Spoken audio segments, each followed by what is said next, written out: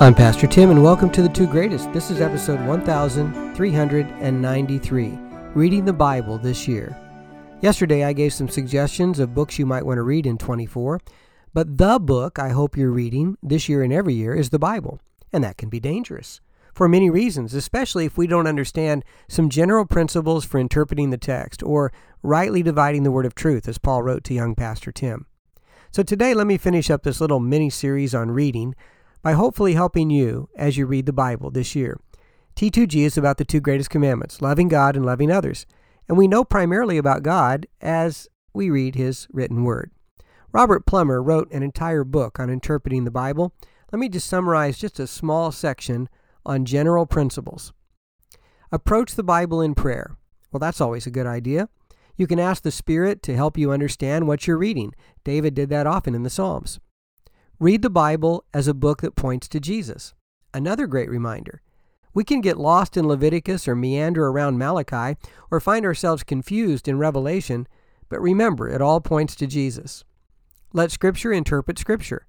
For example, if you were to read God's word to Abraham in Genesis 17, we might conclude that even today, all male worshipers of God must be circumcised. Yet we read in 1 Corinthians 7, circumcision is nothing, and uncircumcision is nothing. Keeping God's commands is what counts. Or meditate on the Bible. Yes, Dr. Plummer, he writes what I've been saying to y'all for years. He says, while it is certainly beneficial to read large portions of Scripture in one setting, no biblical diet is complete without extended rumination on a smaller portion of the text. Amen and amen. Next, he says, approach the Bible in faith and obedience. The Bible's not a philosophy textbook to be debated. It's a revelation from God to be believed and obeyed. Take note of the genre you're reading. You know, if your son were to come home from school and claim to have a ton of homework, you wouldn't discipline him for lying.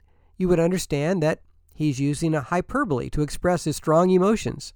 In the same way, we need to approach the Bible as sympathetic readers, respecting the various genres and authorial assumptions that accompany such genres.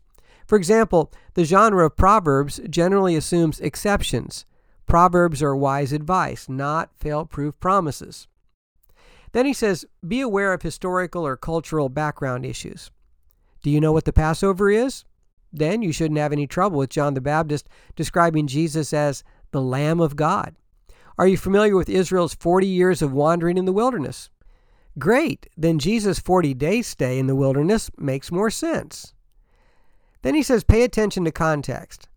Any portion of Scripture must be read within the larger context of the sentence, the paragraph, the larger discourse unit, and the entire book. The farther you move away from the words in question, the less informative is the material.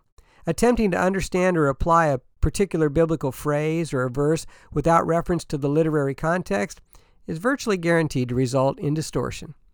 And then finally, he says, read the Bible in community. We live in an individualistic age, yet God created us to live and worship and grow spiritually together in community. The author of Hebrews says, let us not give up meeting together, as some are in the habit of doing, but let us encourage one another, and all the more as you see the day approaching. Hebrews 10:25.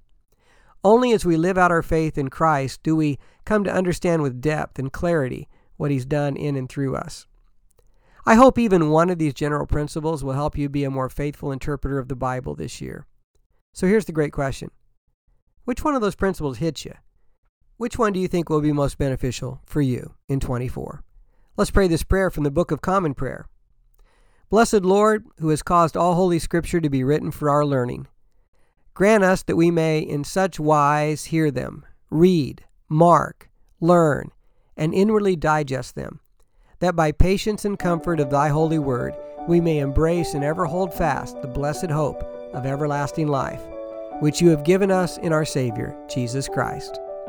I hope you'll join me tomorrow for episode 1394. In the meantime, read more in 24. Yes, read all kinds of books, but especially read the book.